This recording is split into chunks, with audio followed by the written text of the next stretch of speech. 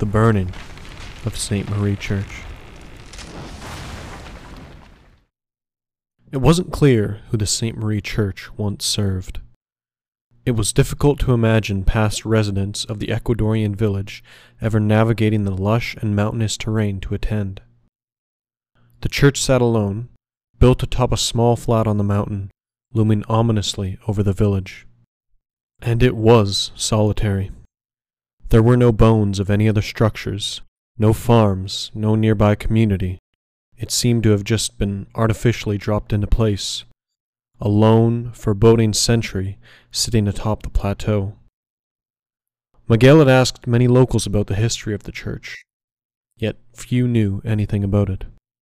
He recalled asking his abuela if she had ever thought to make the trek up to the church. She responded no, in a very matter-of-fact way, calling the journey un camino en ninguna parte, a road to nowhere.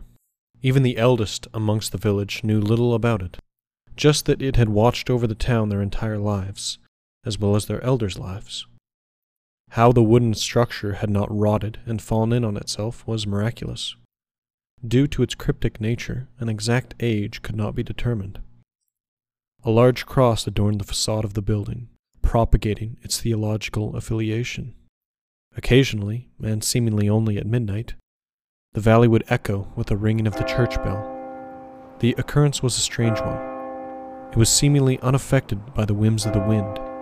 The bell simply tolled erratically. Typically, the bell would only sound off a lone, solitary ring, though it varied. Sometimes it was 2 or more. Miguel could recall a night in particular which had the bell toll 13 times. Once again, Miguel knew his elders were less than useful in determining the cause of the occurrence. The bell and the church itself were largely ignored by the inhabitants of the small hamlet. Yet, if there was anything to count on, it was teenagers doing teenager things. The church, due to its age and lack of upkeep, was condemned. This warning, of course, did not stop a group of inebriated teenagers from scaling the mountain and entering the church. The story wasn't exactly clear about how one of the kids broke their leg. Perhaps the truth was safeguarded by peer pressure or a pact of silence. All that mattered was that the boy needed to be airlifted off the mountain, a dangerous and, more importantly, costly endeavor. Soon after, the Ecuadorian Ministry of Labor dispatched an agent to assess the structure, who swiftly deemed it hazardous enough to either undergo a costly restoration or warrant demolition. The alcalde, which was the term for the municipality's leader, had the docket on his desk for no more than 3 minutes, as, once he seen the estimated price for materials and labor, proceeded to approve its destruction. Miguel worked for the local municipality, which was east of Cuenca, though much of his time was spent in the city. The more rural areas were less cared for. The alcalde's reasoning was that, with less people, there was less maintenance and cleaning to be done. However, secretly, Miguel suspected that it was tourism that pushed the agenda. The older Miguel grew, the more he felt the world revolved solely around money and class. He had a disdain for those who disregarded the work he and his coworkers did to provide safety and cleanliness.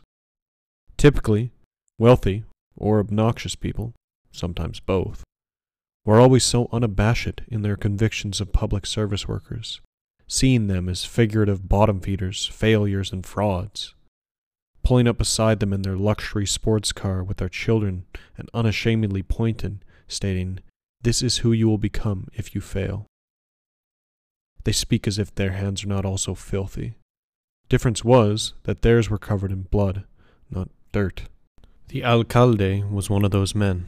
So, when Miguel learned of the decision to destroy the church, he was unsurprised. When Miguel looked upon the church, he saw a cryptic yet valuable heritage site. The alcalde likely just saw a lawsuit. If there was any silver lining to be found, it was that Miguel could finally unveil the mystery of the church. Perhaps it was the hush-hush attitude the hamlet had about it, or just never really having a reason to, but it had never crossed Miguel's mind to climb the mountain on a whim. He absolutely had the ability to, as he spent much of his youth in the Scouts del Ecuador, which had taught him a multitude of survival skills, such as orienteering and mountaineering. There was just something in the far reaches of his mind that told him not to do it. The morbid curiosity about the site still couldn't shake the dirty feeling he had about destroying such a relic. However, despite his abhorrence to those whose lives were exclusively monetarily motivated, he also needed a roof over his head and food in his stomach. Therefore, when he received a call the following Monday, as he was getting ready to leave, that he was instructed to stay home as work was coming to him, he complied. After receiving the call, Miguel hung up his keys and sat back on the cloth couch in his living room, facing the fan which had not stopped blowing since he set it up a few years ago. A humid and moist heat infiltrated his home, which made doing almost anything physical unpleasantly sweaty. He reached over the edge of his beige cloth sofa, opening the nightstand beside it, pulling out a black hardcover book. Reading was an activity he enjoyed. Unlike television, it produced no excess heat and required very little financial investment. Miguel only really watched the TV at night for that reason, and even that was a rarity, as due to the lack of cable, he could only watch passed-down VCRs, most of which were plagued with image issues, with symptoms typically being skipping and freezing. The few that worked sufficiently he had seen so many times that the tape was beginning to wear. It was days like these that Miguel made a promise to himself, that by next year at this time, he would be sitting on a cool leather couch in an air-conditioned apartment in Cuenca. It took a few hours, and 4 or 5 calls from the foreman, Javier, for directions, to traverse the lush rolling green hills to find the hamlet nestled in the dense Ecuadorian jungle. Miguel was on the verge of sleep when he heard the sound of tires crackling over gravel outside. He arose from the couch, leaving behind a sweat-soaked imprint in the fabric, and moved to the sink. He let the faucet run cold, and shifted his head appropriately so he could drink directly from it. An unused glass is a clean one, he thought, as he grabbed his canteen and let the water fill it to its brim. He let the water overflow onto his hand, enjoying the refreshing sensation running down his arm, when a car horn sounded out, echoing through the compact house. "One moment," he yelled back. He jogged over to his screen door, seeing 3 men waiting in a white truck outside. He pushed through the door, feeling an intense increase in humidity as he did so. The truck was an old Toyota, whose cab had appeared to have been chopped directly in half, the back half now supporting a large metal canister, which had been covered with a red and green tarp. The side paneling was layered with a thin coat of dust. It sported 2 types of tires. The rear 2 were heavy-set and rugged, adequately equipped to deal with mud. The front pair, on the other hand, were nearly bald and were clearly worn out. Miguel recognized the faces in the front seat to be his foreman, Javier, and another worker, Daniel. A third, unrecognizable face accompanied them from the back seat. When Miguel neared the vehicle, Daniel stepped out and pushed his seat forward, allowing for Miguel to sit in the back beside the stranger. Raúl, he introduced himself as. Miguel did not recognize the face, but he did the name. "You must be Mateo's boy," Miguel inquired. Mateo was a neighbor of Miguel's, an older man who had once lived in America, Alabama, Miguel believed. He had returned recently, however. A few days after arriving back to the village, he invited Miguel for tea. Miguel inquired as to why he chose to leave America. He responded rather cryptically, saying that one had a responsibility in life to begin and end in the same place. He explained that in a dream, a woman wearing a sleek white robe approached him, flanked by a large crowd of faceless people, took his hand in hers, and told him his time was soon, and he was to come home. Miguel brushed his answer off as a symptom of senility, and was relieved when he also revealed that his grandson, Raúl, intended on coming down for the summer to gain work experience, and help a deteriorating Mateo with laborious tasks. "Yeah, my grandfather is Mateo. Why do you ask?" Raúl responded. Just an old friend. How's he doing?" Miguel asked with a sympathetic smirk. He's old. Tough as rock, but old. Unfortunately, his mind is degenerating, I fear. He wakes me up in the middle of the night when that old church bell rings. Walks right up to the door and starts mumbling nonsense, Raoul responded. Sorry to hear about that. Let me know if you ever need help with anything. I'm just down the road. Miguel then noticed Javier staring through the rearview mirror, waiting for their introductions to conclude. Where to? He asks. Miguel's directions lead them to a trailhead, which, despite its relatively non-existent use, had not yet been reclaimed by the jungle, as if it too conformed to the church's dubious command. A tarnished wooden sign was shallowly buried next to the trail's entrance. The black lettering was barely legible from the weathering over the years, though one could still manage to see the words, "Keep out," under the right light. The makeshift crew unpacked their supplies, taking into consideration encumbrance. The plan was for a controlled burn, which entailed a few mandatory supplies. Shovels and sand for barriers, a few fire extinguishers, and fuel were packed in large canvas rucksacks. The journey uphill would be burdensome, especially when the sun peaked at midday. The brisk morning air was already beginning to heat up, the day in its preheating stage before baking at lunch. A silver lining could be found in the season. July in Ecuador was dry, or at least less humid than December, meaning there would be less bug, and more importantly mosquito activity. Miguel and the men began the tedious trek forward. The altitude, inclining slope, and heat merged to hinder their efforts. Miguel stepped out onto a clearing overlooking his hamlet. He could still see the microscopic people moving around from building to building, going about their day without any idea of the ethereal spectator watching them from above.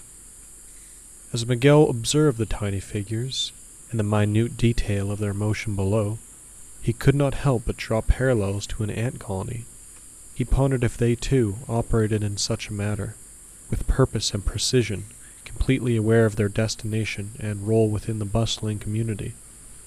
After a brief lunch that ended with all the men still hungry, due to the equally famished budget for the expedition, courtesy of the alcalde, they continued upward. The shrubbery that flanked the trail brushed against their arms and legs, and a few brief stints on the trail lurched perilously close to the cliff's edge. This further emboldened the previously hesitant Miguel on if he was doing the right thing. The chances of some kids accidentally taking the quick way down was not unlikely if given enough time, and enough alcohol. The sooner this place was lost to time, the better. The men were relieved as the foliage began to thin. However, the feeling of relief was a brief one, as when the men moved closer, a foreboding trepidation permeated the air around them, as if they were entering the presence of something that preferred to be left concealed. Miguel attempted to dissuade the jitters in his stomach with humor. Maybe shouldn't have been an ominously cliché church then, he thought, though he felt little reprieve from the unease that blew through the air, rustling the leaves around them. Miguel's discomfort peaked suddenly. He could feel the church's presence before he could see it. The posse emerged onto the plateau, and the church's stalwart frame came into view. It was larger than Miguel expected, though his lens was always from an ant's perspective, situated in the valley town. It would have been a similar size to the village schoolhouse. It had a fairly typical A-frame roof, with a circular tower attached to the front, which housed the bell. The closer they got to the building, the more meager it became. It became increasingly obvious that the wooden planks that made up the building were waterlogged, and the smell of rotting wood amplified with each step. The men approached the building, setting their supplies down a few feet away, before Javier spoke. "Don't tell me you don't want to look inside," he spoke flippantly. Miguel would have been content in simply digging the trench and setting the fire, cremating the building and the aura that accompanied it. However, a quick peek within couldn't hurt. It may have even been therapeutic to find answers to questions that had bothered him for his entire life. They navigated around the side of the building. Miguel was surprised to see exactly how close the front of the building was to the cliff's edge. It appeared as though a strong wind could blow the teetering building right off.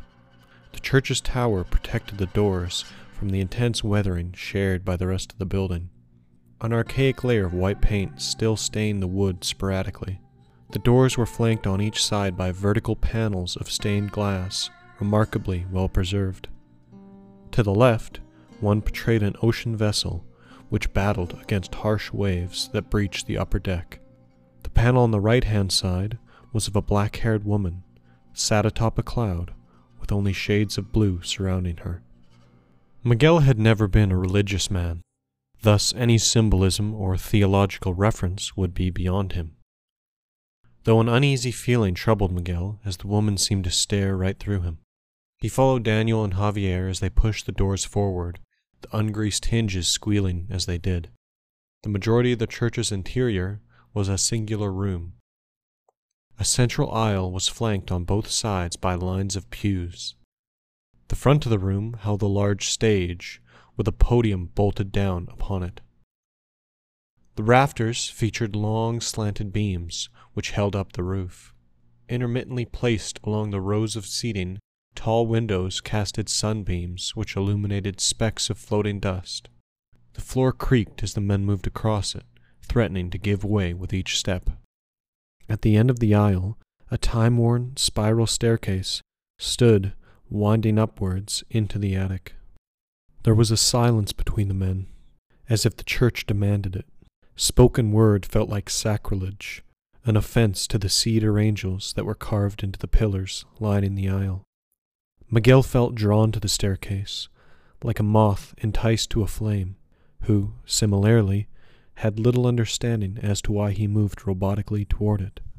He left behind the nervous ramblings of Javier, who doubted the staircase's strength. His confidence had melted away under the intense scrutiny of the church's atmosphere. Miguel also felt anxious, though not about the stairs' sturdiness, but rather forsaking the call of the bell. The voices of his coworkers fell suddenly silent as he rounded the last step. What he saw caused a brief moment of clarity, of knowledge, a moment of knowing that something was wrong about his surroundings, a challenge to his logical reality. He saw a girl, no more than 7 years old, stood beside the bell. She wore a brightly colored and antique shawl made of pristinely produced llama wool, and an intricate skirt crafted from animal hide, bedazzled with gemstones. Her shoulder-length ebon hair blew lightly from an ajar window behind her as she motioned him over.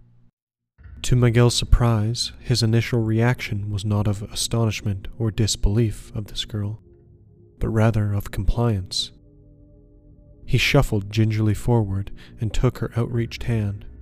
She led him to the grand window overlooking the valley. The valley was Miguel's home, and he knew it well, but he had never witnessed it from such perspective before. The breathtaking view unfolded before him.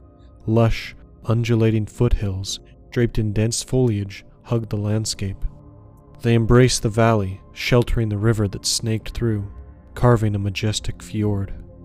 The river sustained Miguel's quaint village, which, the more Miguel stared, seemed different. The lone radio tower that dwelled upon the northern high point was gone. The battered vehicles that traversed the streets were replaced with horse-drawn carriages. Thatch and wood replaced tin and concrete buildings, and more prominently, a smoke arose from them. In what seemed to be the blink of an eye, the town had been engulfed in a fuming wildfire. The longer Miguel watched, the quicker the fire spread. Men on horseback dressed in colorful chainmail garb carried torches, marauding to the symphony of gunshots, which echoed loudly enough for Miguel to hear. He then felt the hair on his arm prickle as an ear-piercing scream bellowed through the wood below him. Stumbling backwards, Miguel moved away from the girl, who stared impartially. Miguel practically crawled to the top of the staircase. In the midst of taking his first step down, 3 ear-piercing bells tolled behind him. He turned back to find that the girl, who now held the bell rope, had changed. Her dress was now mangled and ripped. The gemstones had been torn from her skirt, and her wool shawl was ragged, while her hair clung in matted clumps of mud. Her face was almost unrecognizable, left desecrated and disfigured by small lumps which marred her entire body. Yet her eyes remained unsettlingly apathetic. Miguel's command over his legs returned, and instinctively moved away from the feminine specter. He strained his eyes to remain on the girl, despite her inanimate body. So focused was he on her that his foot missed the first stair entirely. A brief rush of dread overcame Miguel as he felt his stomach drop as he began to fall backward. A painful sensation ripped through his wrist and arm as he tumbled down, snapping off pieces of the wooden guardrail. He landed, face down, upon the hard cedar floor, which now had a small crimson stain where his nose met floor. He lifted his aching head, now facing the aisle. Every pew in the church was now occupied, along with most of the floor space. Those in the pews faced the stage. They were also plagued by whatever the girl had, the back of their necks and arms polluted by the aching red lumps, some leaking revoltingly. On the stage stood a few men outfitted in the same apparel that the men on horseback in the valley had worn. Flintlock pistols hung clumsily off their belts, and red feathers poked out from their metal helms. Beside them were 3 hanging bodies, which swayed back and forth slightly. Their heads were covered in burlap sacks, but Miguel recognized the outfits of each of the men from his journey up. Miguel moved forward unsteadily, nearly tripping over a body in front of him. A weak pair of hands pushed him away. He looked down to see an older woman holding a younger boy in her arms. Winding teardrops slid precariously down her face, navigating around the bumps that also adorned her face. He knelt beside the woman, watching the boy's chest scarcely rise and fall, until it failed to rise again. A bell reverberated through the church from upstairs as his eyes slid back. Miguel shakily rose to his feet again, scanning the room. Seemingly in every corner of the room resided pain and suffering. The room was illuminated by candlelight. The sunbeams that had pierced the windows had been replaced by a duller moonlight. Another bell tolled as one of the armored men on stage fired his flintlock into the crowd, resulting in a conglomerate of woeful cries. Miguel imagined the wicked laughter played over pained moaning matched the auditory landscape of hell. The cacophony of pained wails distracted Miguel, so much so that he didn't feel the breeze run along his back. He looked down upon his own body, feeling suddenly different. He also now wore a flimsy wool tunic. The skin on his arms, and soon his whole body, began to grow irritated and red as the infection grew, the inflammatory symptoms of the clergy. Panicked, he pushed his way through the crowd. Most barely strong enough to stand, immediately fell by the wayside. The ironclad men who stood upon the stage, upon spotting Miguel, raised their weapons. Despite his suddenly lethargic body, Miguel gathered enough strength to leap out one of the moonlit windows. As the glass shattered, seemingly so did the illusion within the church. A deafening silence permeated the night. The gunshot Miguel expected to hear never came, and upon analyzing his skin discovered the lumps had vanished as well, and in places had been replaced with deep slashes. The sight of blood steadily flowing jolted him back to reality. The sounds of the jungle returned, carried in by the breeze, aggravating his gouged skin. Peering through the shattered window, he saw the church devoid of people, suffering, or threats. He knew Raúl, Javier, and Daniel were gone, oblivious to whether or not their souls still resided in the church's temporal purgatory. He took account of his immediate surroundings. Perhaps by happenstance, or possibly fate, he landed only a few feet from the supplies that they had dropped off, including the jerry can. He doused the rotting exterior of the church with methane-induced holy water, in the hope of incinerating the evil within. He knelt beside the building, head bowed, and spoke in a whisper. Le muerto no es el final. He raised the lit match to the gasoline-covered building. He watched through the windows as the fire spread within. The pillars crumbled and pews broke apart. Miguel dragged himself to the front of the building, which was in the waning moments of its supervision of his village. The flames weakened the beams which supported the roof, causing the structure to crumble inward. Miguel pulled himself away as the smoke billowed out the windows. He glanced upward ever so briefly and was able to notice the girl standing on the second floor, hand still gripping the bell rope. He watched the fire spread to her worn clothes, engulfing her form.